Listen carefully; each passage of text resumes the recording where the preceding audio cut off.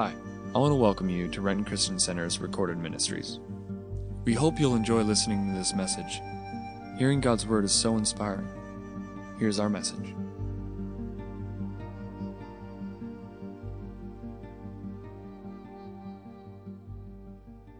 So yesterday, actually Friday night and Saturday, I was in Vancouver, Washington, and I'll tell you a little bit about that actually in a minute. But I had to drive back. I was actually supposed to be there this morning, but I ducked out. It was a retreat, and I'll kind of tell you about it. But I ducked out so I could be here this morning. And I was going to go after the last session of the night, which was supposed to end at 9:30, but every session prior to that had gone a half hour to 45 minutes long, and I'm starting to think about that, like getting home at 1 a.m., driving 2.5 hours, and then coming and doing this, and I thought, that's not such a good idea. So I ducked out. So I'm driving, and it's raining, and so I'm thinking, I got something to keep me going. So I'm hitting the FM radio looking for the Huskies game. So I thought, well, maybe I can catch the second half. So I find it, but obviously I'm in Vancouver. So whose call am I getting? The Oregon call. That was so awesome. It was so awesome. And all they kept clinging to, but we won 12 years in a row. And I go, but you're getting your butt kicked tonight, baby. So, anybody watch that game? 70-21, I think it was, right? Crazy. So it was so fun to listen to the Oregon commentators call that game. I had a great time.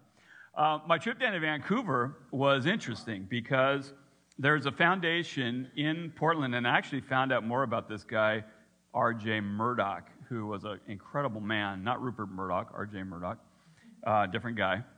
And he endowed a foundation back in the 60s that was designed to strengthen Christian ministries in a number of ways, but one of their big things they have is they have something called the Vision and Call Grant. And Christian organizations, so the people that were there were from camps, they were from ministries, they were from, community centers on Hilltop and Tacoma, all these different Christian ministries, and they can apply for a grant from this foundation and that allows them to bring in interns, college interns, to have them, I have 2 interns, that's why I was there, for 10 months. And the idea is to take these individuals, submerge them into Christian ministry. There is a very, very strict and pretty complete mentoring program that you have to take them through, so I'm their mentor, professional mentor. But the idea is you raise up the future Christian leaders. So there was 130 of these interns down in Vancouver, plus the advisors. So I went down there as an advisor. And, it was powerful, but they had all these breakout sessions, right? And so, you hear a lot about millennials. That's the tag that we've put on, this generation today. And a lot of generalities about, which, frankly, I don't really care for. Some of them are true, some of them are whatever, but I hate it when people get, tagged with something. But we sat and we talked, and they wanted us as shall I say, more experienced humans, not older, but more experienced humans, to talk, and it was actually good because I had this whole group of these millennials and just talking about professional development and growth, mostly about mistakes, talking about mistakes that we've made. And as I listened to them, I said this to the group I was with about 8 of them, and I said, I think it is much harder for you than it was for me. When I was their age, it was about 1980, 1981. The rate of change that these guys have to deal with is light years. I can't even imagine it. And so I think it is so much more challenging for them to be able to do what they do than what we do. But what is interesting, and they kept talking about, and the interns were talking about the value of intersecting with these older, wiser, more experienced, maybe wiser, but at least more experienced individuals. And there was a woman named Barbara, I can't remember her last name, she's from MAF in Nampa, so talked with them a little bit. That was really cool. Mission Aviation Fellowship. And she got up and shared to the girls. And all of our interns at World Vision, I have 2, and then there's 4 more on the international side, are all women. And it was powerful to have this woman, I'd say Barb's in her early 50s, and just to share. And she says, guys, indulge me. I'm going to talk to the girls. And it didn't matter that she was talking to the girls. It was super powerful. And I kept thinking about intersections. I kept thinking about this coming together in a moment in time. And a lot of times you don't know. One of the girls I talked to, we were supposed to go on these long walks. That was actually really cool. So I took a long walk with Alyssa and Molly. And we walked for an hour and a half. And if you know my knees and my feet, that was, I kept trying to, there's a Starbucks. Want to sit? No, I like walking. Okay. They'd be talking. I'd be 3 blocks back. They'd have to wait for me. It was cool. But just to be able to share and just talk with them and just to, that exchange was just incredibly awesome. So one of the things I was thinking about was the technology that these guys, all of us actually now, carrying around in our pocket. Do you realize that there is more power in your cell phone than there was in the NASA space vehicle that landed on the moon? There's more computing power almost in a pocket calculator than was in that entire space module that landed on the moon. I mean, that's incredible to think. What we used to fill rooms with, that was my early professional life. I worked in what they called data processing back in the day. We had a computer room that was about as big as this room, full of these big old IBM mainframes, chugging away. You had to air condition it because those things created so much heat. And I have more computing power in my phone than that entire room. Just think about that. And again, this would have been 1979, 1980. Not all that, so just the rate of change.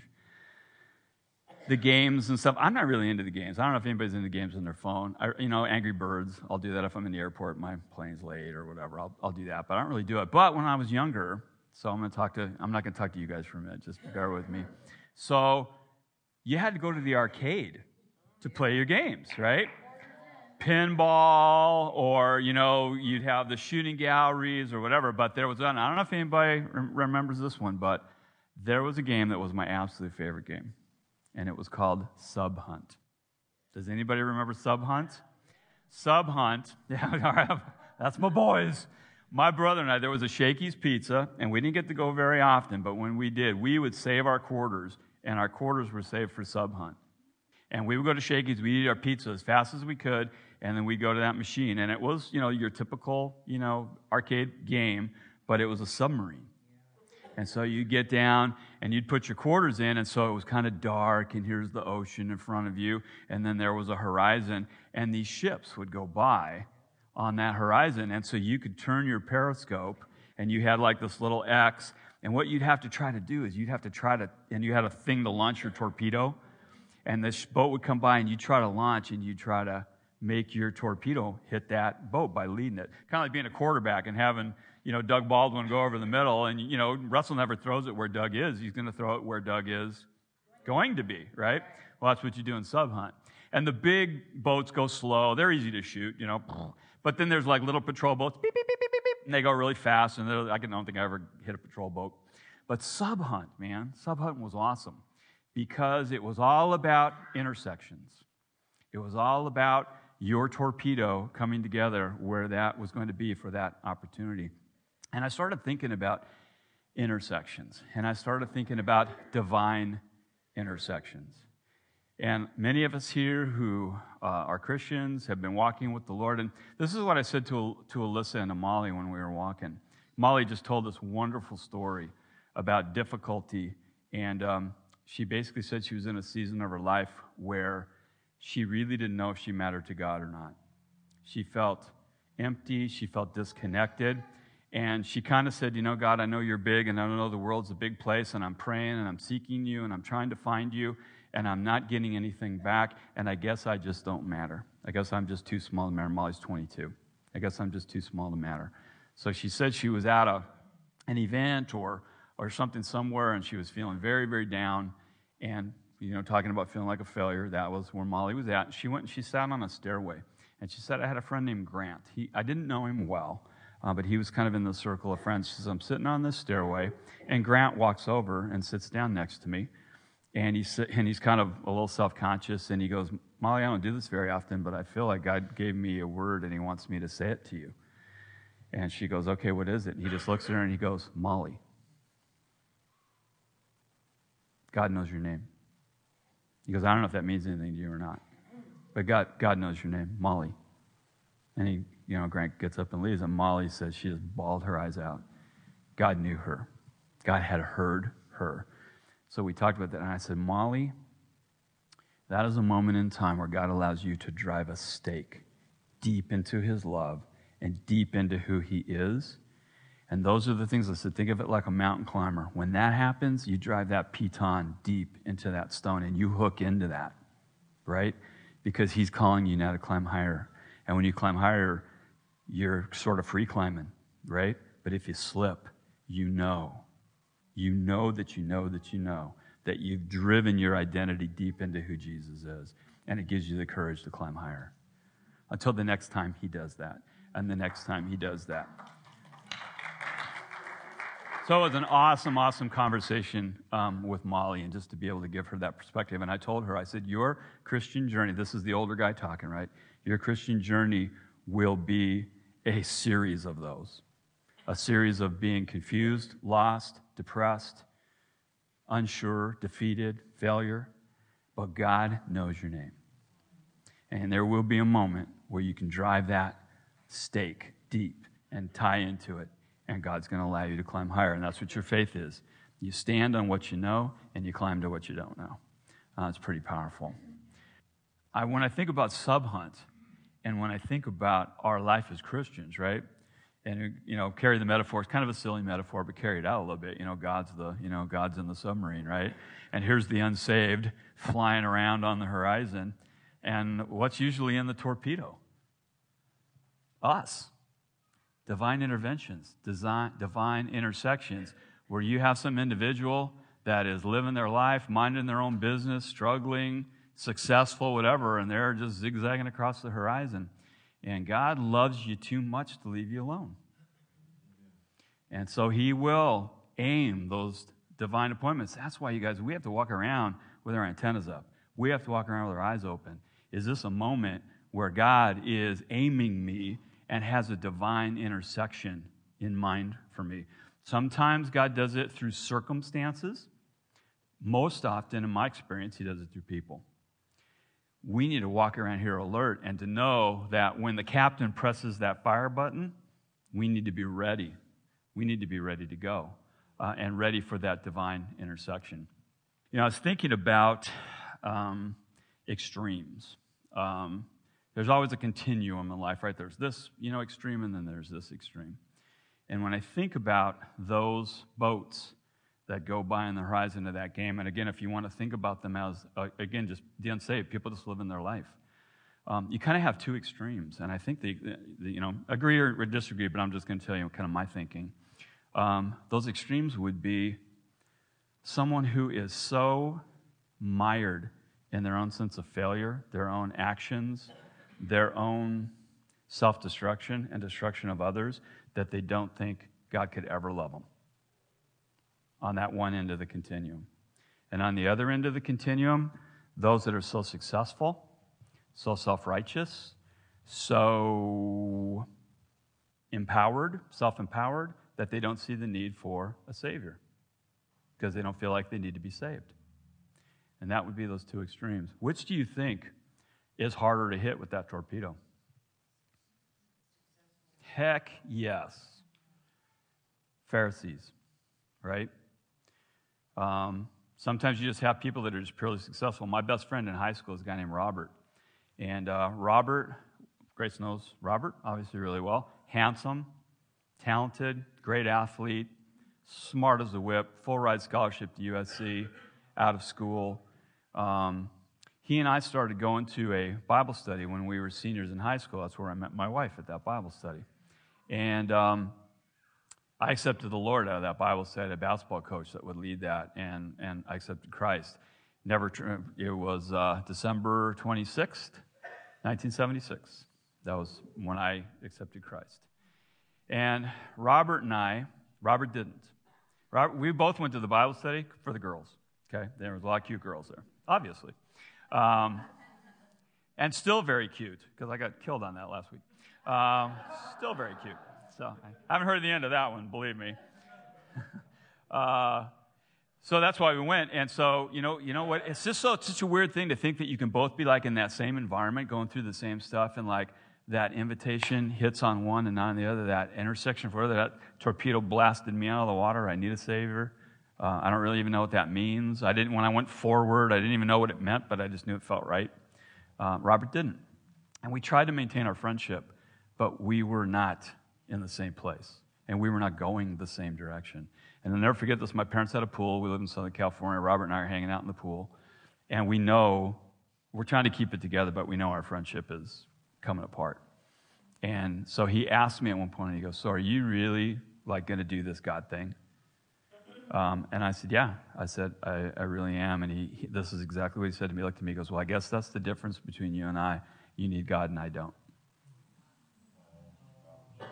It's like, yeah, I guess so. So our friendship at that point, kind of ended. And I loved that guy. He was my best friend. But we weren't going the same direction. But I'll tell you the good ending to that story. I don't have time to tell you all the awesome God stuff. 3 years later, Robert called me on the phone. And he said, he was kind of hemming and hawing, and he said, are you still like into church? And I said, you mean am I Christian? I said, yeah, definitely. And he goes, I think I am too. And I need to talk to somebody. And I said, where are you living? He goes, I'm over in San Gabriel, blah, blah. I said, I'll be right over. Went over there. He had accepted Christ. Had a girl that he met that led him to the Lord, and then told him once he went forward, she said, I can't be with you anymore because your relationship needs to be with Jesus and not with me. What an act of love on her part that was. And so he was adrift. He was like, because it kind of was her. But he also knew, he told me, he went to Grace Community Church down in Southern California, John MacArthur, a lot of you guys, John MacArthur's spoken on the radio for years. And he said, I'm in this room with 5,000 people, and MacArthur was talking right to me. So he went up and accepted the Lord, went over his house, hung out. We ended up starting a Bible study together, brought all kinds of young people into the living room of where he was living, and we led that Bible study, co-led it together for years after that. God has divine appointments, and sometimes the torpedo misses, but guess what? God will never go, oh, well, that one got away. He will pursue. He is a God who pursues. I remember being here 2 Thursdays ago when the Teen Challenge folks were here. We had worship and praise night.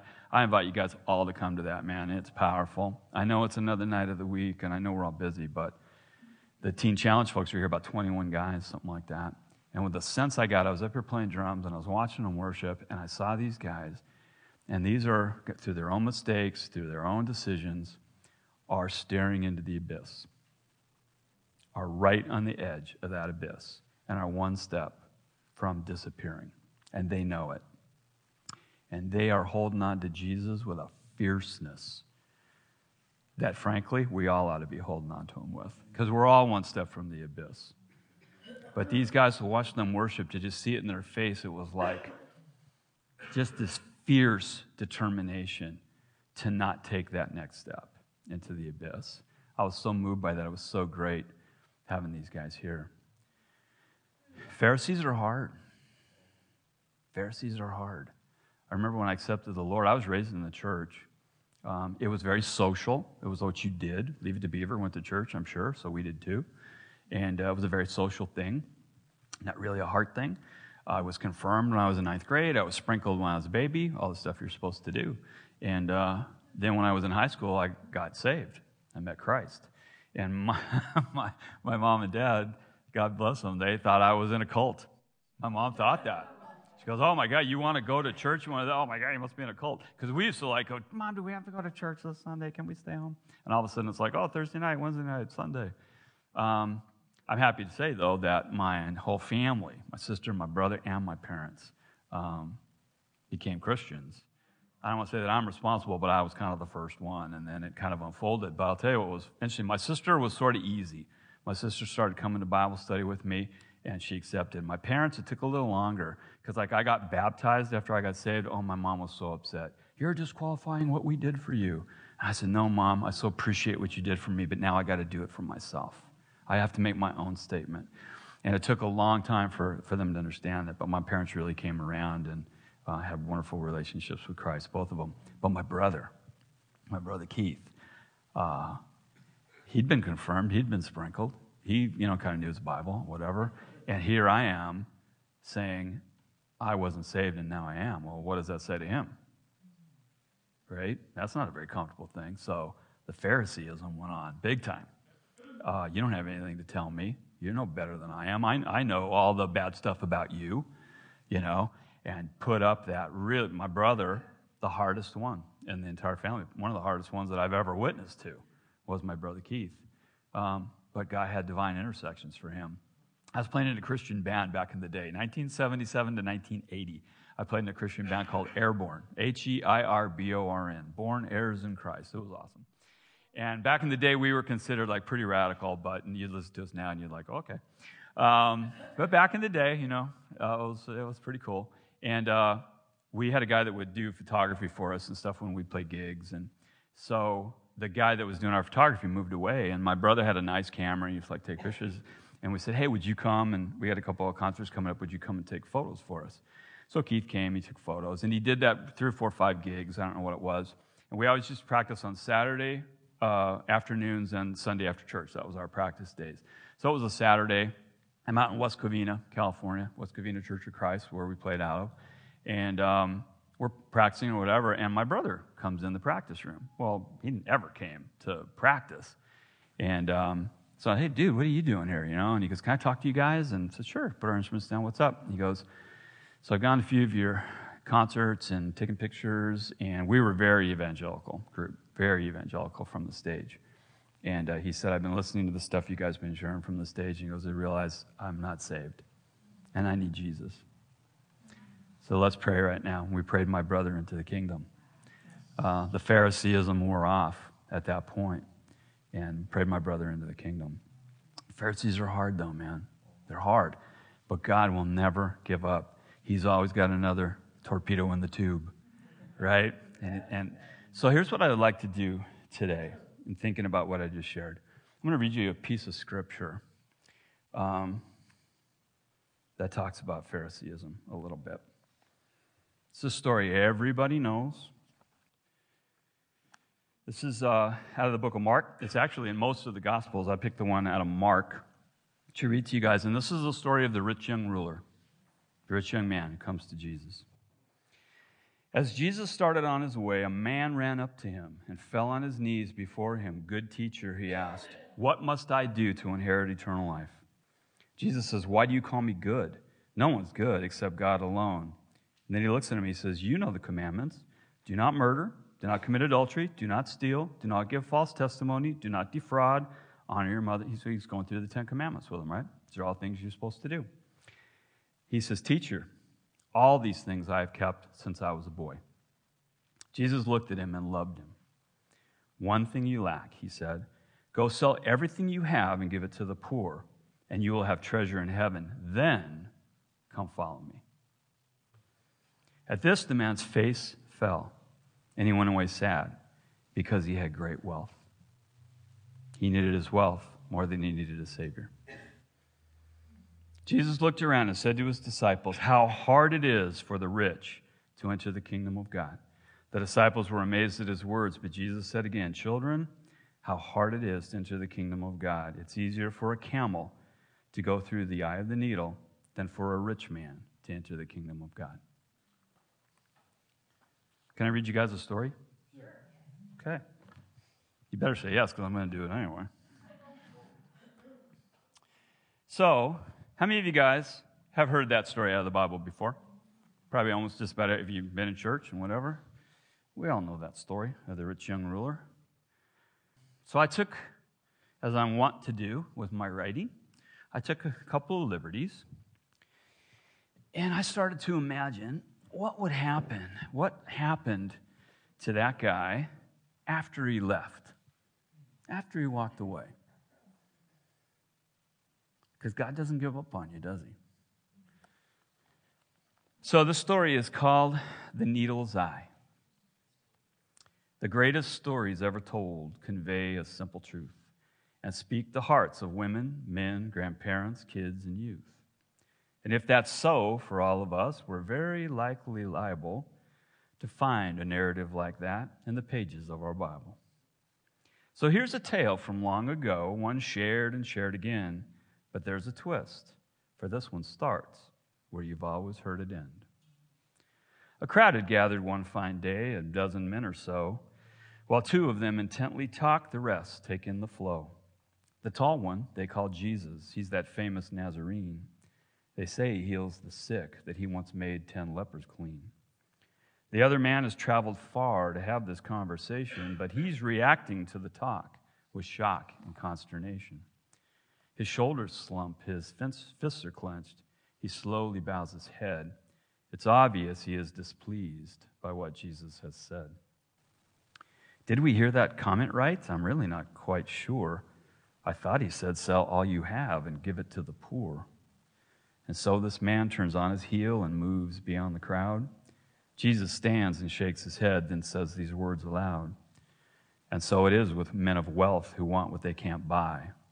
A camel has a better chance to pass through the needle's eye.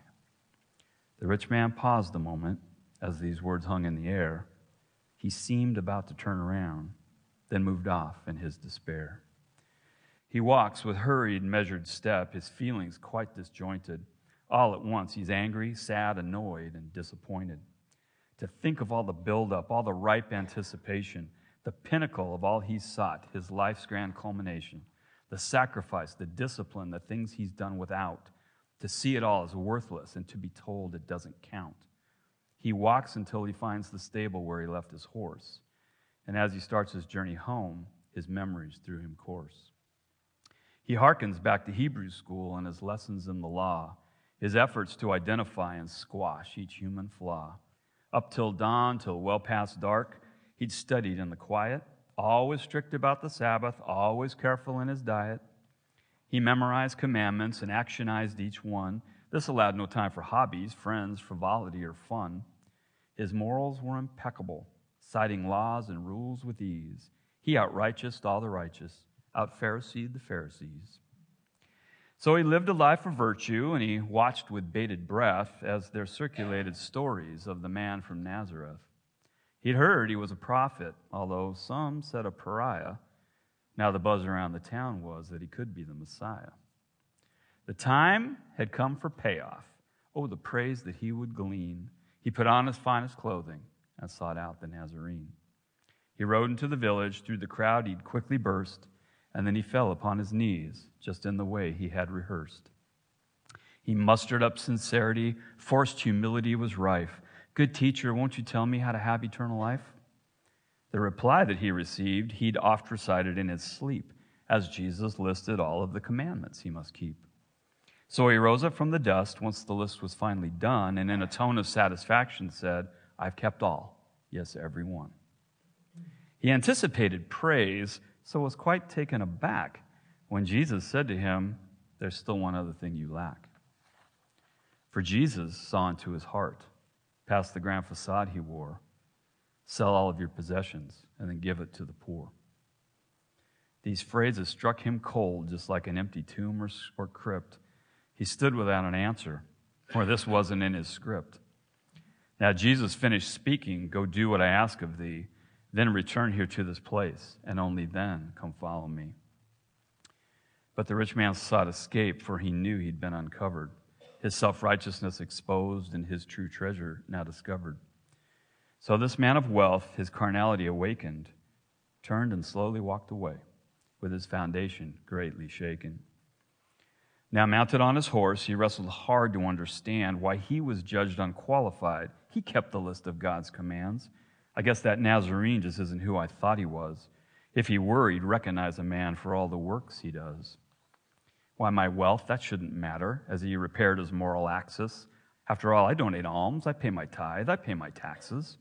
I guess I'll just keep looking for a Lord to match my creed. Try to pass a rich man's camel through a needle's eye indeed. He was traveling to his father's, where he lived in luxury. His family all were traders, charging large and handsome fees. I'll just dive into the business, this he said with some resolve. I can still obey the Talmud and in our trading be involved.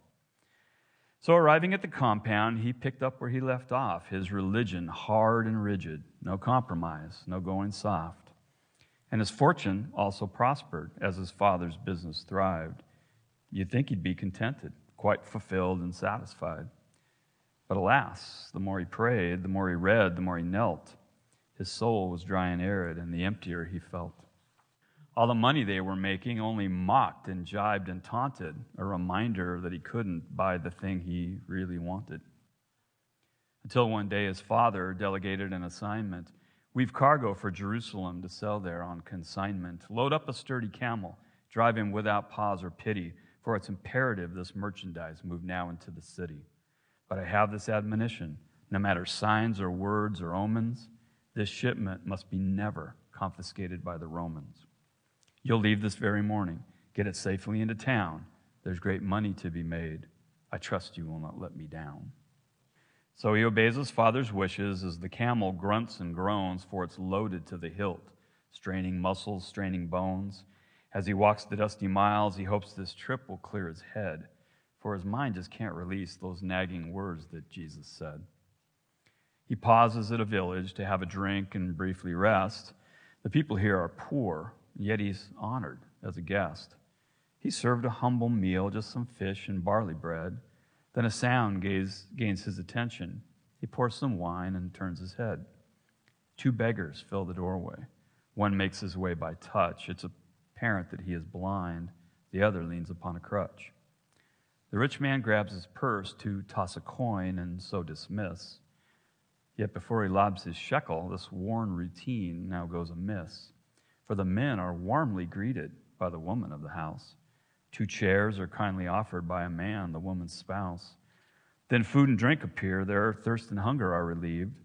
These beggars know the honor the rich man too had just received. He motions to the woman as she walks beside his table. He wants to understand. From his point of view, he is unable. Why these acts of privilege shown to those who cannot pay? Why not give them each some bread and simply send them on their way? She responded to his question with a smile and knowing nod. When you reach out to help the poor, you really touch the heart of God. Besides, you never know, she winked, parading across the floor, for when you least expect, there could be angels at your door. She moved on to the kitchen. He sipped his wine and chewed his bread, the words of Jesus and this woman echoing loudly in his head. He left some coins upon the table, went outside to check his pack, and as he did, he still could hear, there's just one other thing you lack. So he traveled days and nights as his loaded camel hauls, and soon he topped a sandy rise and now could see the city walls. He approached the massive gate and sensed that something here was wrong, for the entire way was blocked to a large and teeming throng. He struggled to get nearer. Angry people milled about, for the gate was blocked by Romans, keeping everybody out. What's happening in the city? He asked those he was beside. Why have soldiers blocked the entrance? Why can't we travel on inside? It's been like this for days, a man said, angry at the scene, all because those Jewish leaders sought and seized the Nazarene. I heard the Romans beat him, and the rich man was reviled as he was told about the flogging and the mocking and the trial. Somehow the high Sanhedrin got these Romans here to try him. Now they're agitating hotly because they want to crucify him. That's why the gate is blocked, why we're not permitted by it. It seems the governor is worried there'll be violence and a riot. At these words, the rich man turned and he walked some feet away. How could such a thing be happening?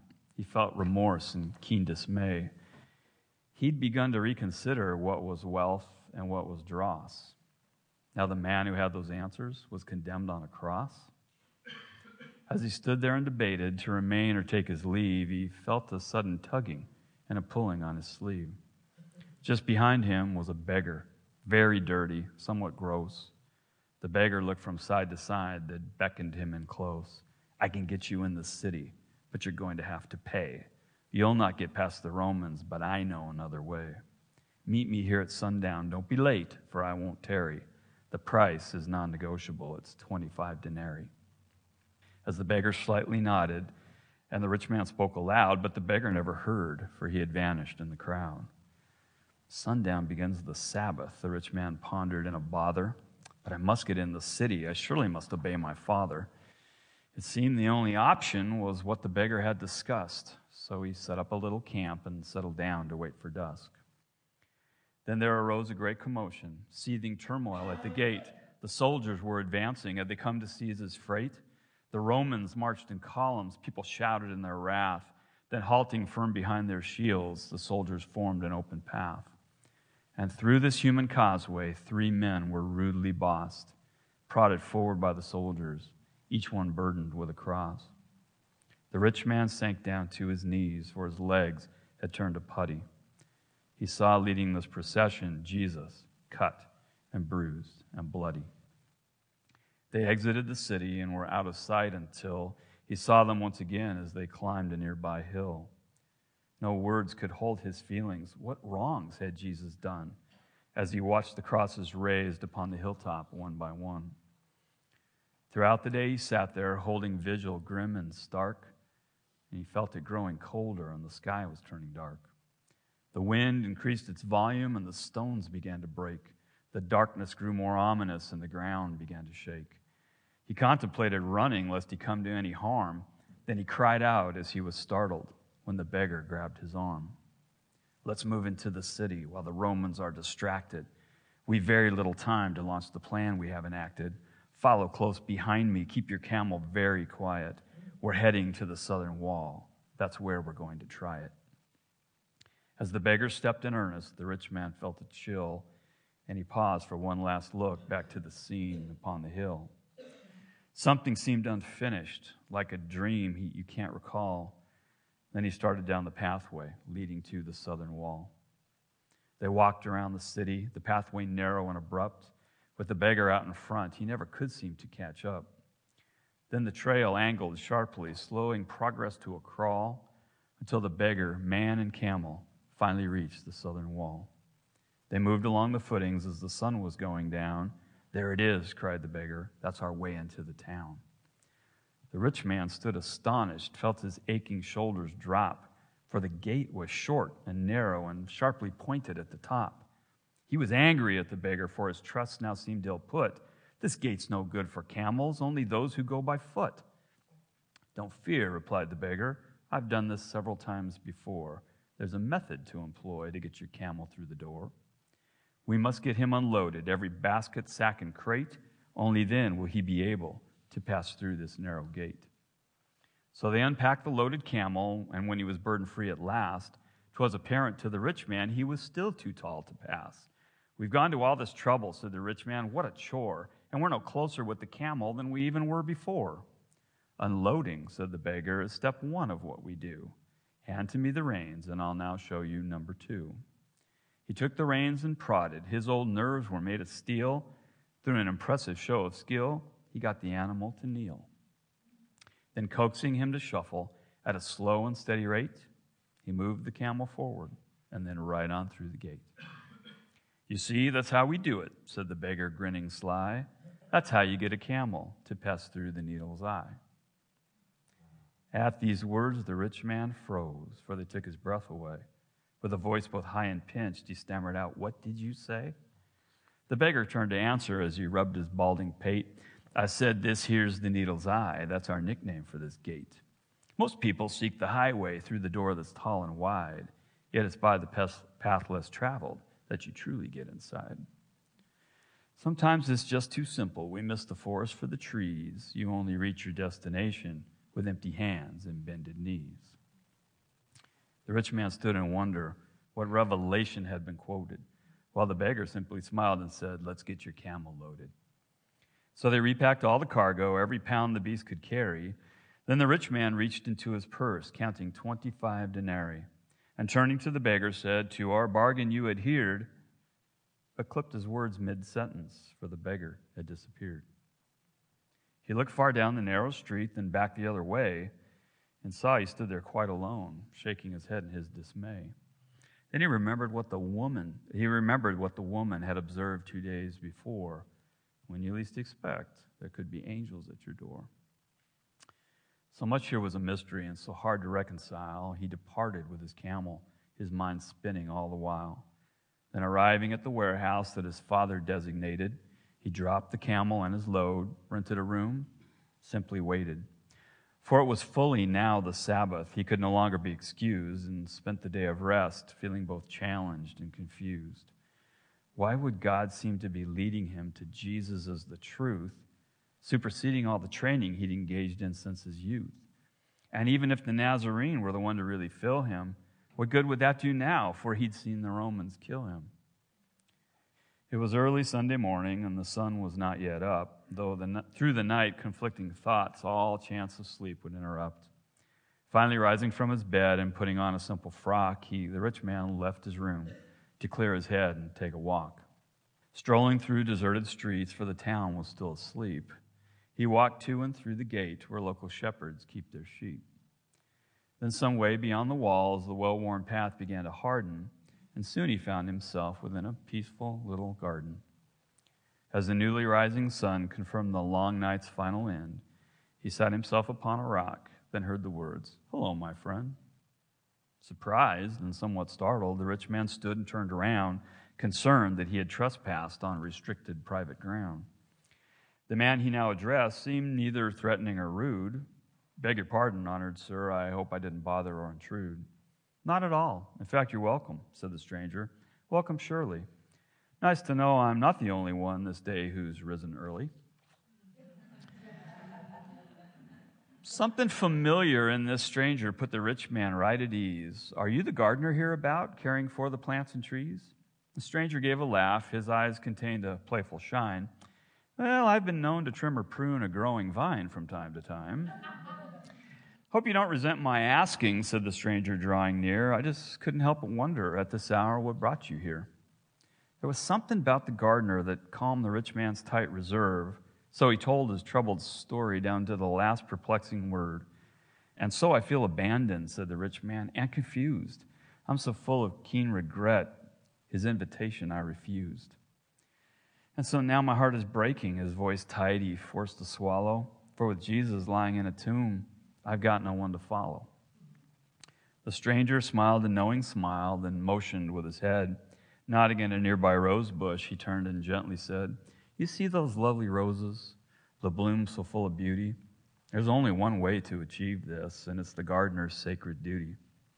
To prune it back to simple basics, unfruitful branches purge, for in removing those obstructions, its true beauty can emerge. And so it is with people. It's where living really starts. God will empty out our hands so he can overflow our hearts." These words were like an ointment to the rich man's battered soul. He could feel his heart reforming, broken pieces mending whole. "As for someone you can follow who will lead to what is true, I believe the thing well promised was creating all things new. Love always grows stronger when our fear and doubt diminish. Simply fix your eyes on God, for what he starts, he'll always finish." Then he grasped the rich man's shoulder as their conversation ends. "I'm afraid I have to go now, for I've got to meet some friends." With a smile, he left the rich man, who from a distance heard him cry, "Sometimes that good old camel makes it through the needle's eye." The rich man raised his head, and from his throat there came a gasp. Who he'd just been talking to, his mind now suddenly could grasp. He looked beyond the trees, and through the filtered light of dawn, he could see no form of figure. It was clear the man was gone. As he stood there in the garden, a smile played upon his face. He had never felt so free, religion overcome by grace. With the sun now fully risen, the rich man retraced his route, returning to the city, unencumbered now by doubt. Feeling fresh and single-minded, there's one thing that he knows well. He's got to hurry home because he's got some things to sell.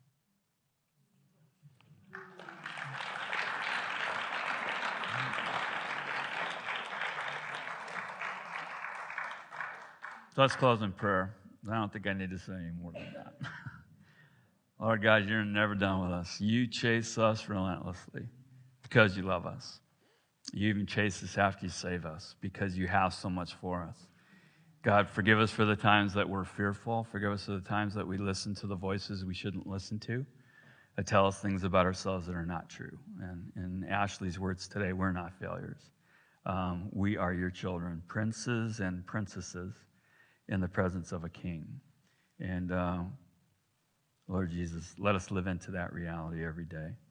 God, let us be the torpedoes that you launch, prepared, well-aimed, and ready to give a defense, to speak, to love, to listen. Whatever we're called to do in that moment, may our life be a web of divine intersections with those that you love so well and with those that you will never stop chasing because you love us. In Jesus' name. Amen.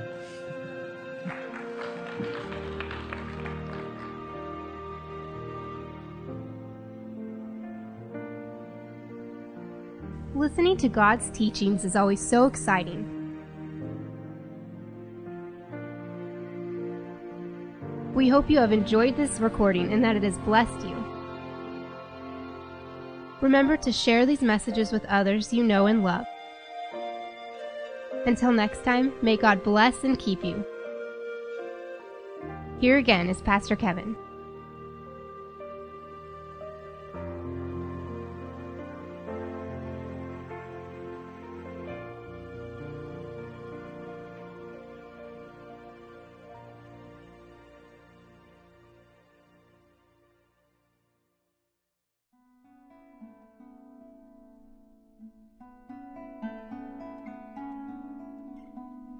Do you ever have thoughts about your purpose in life?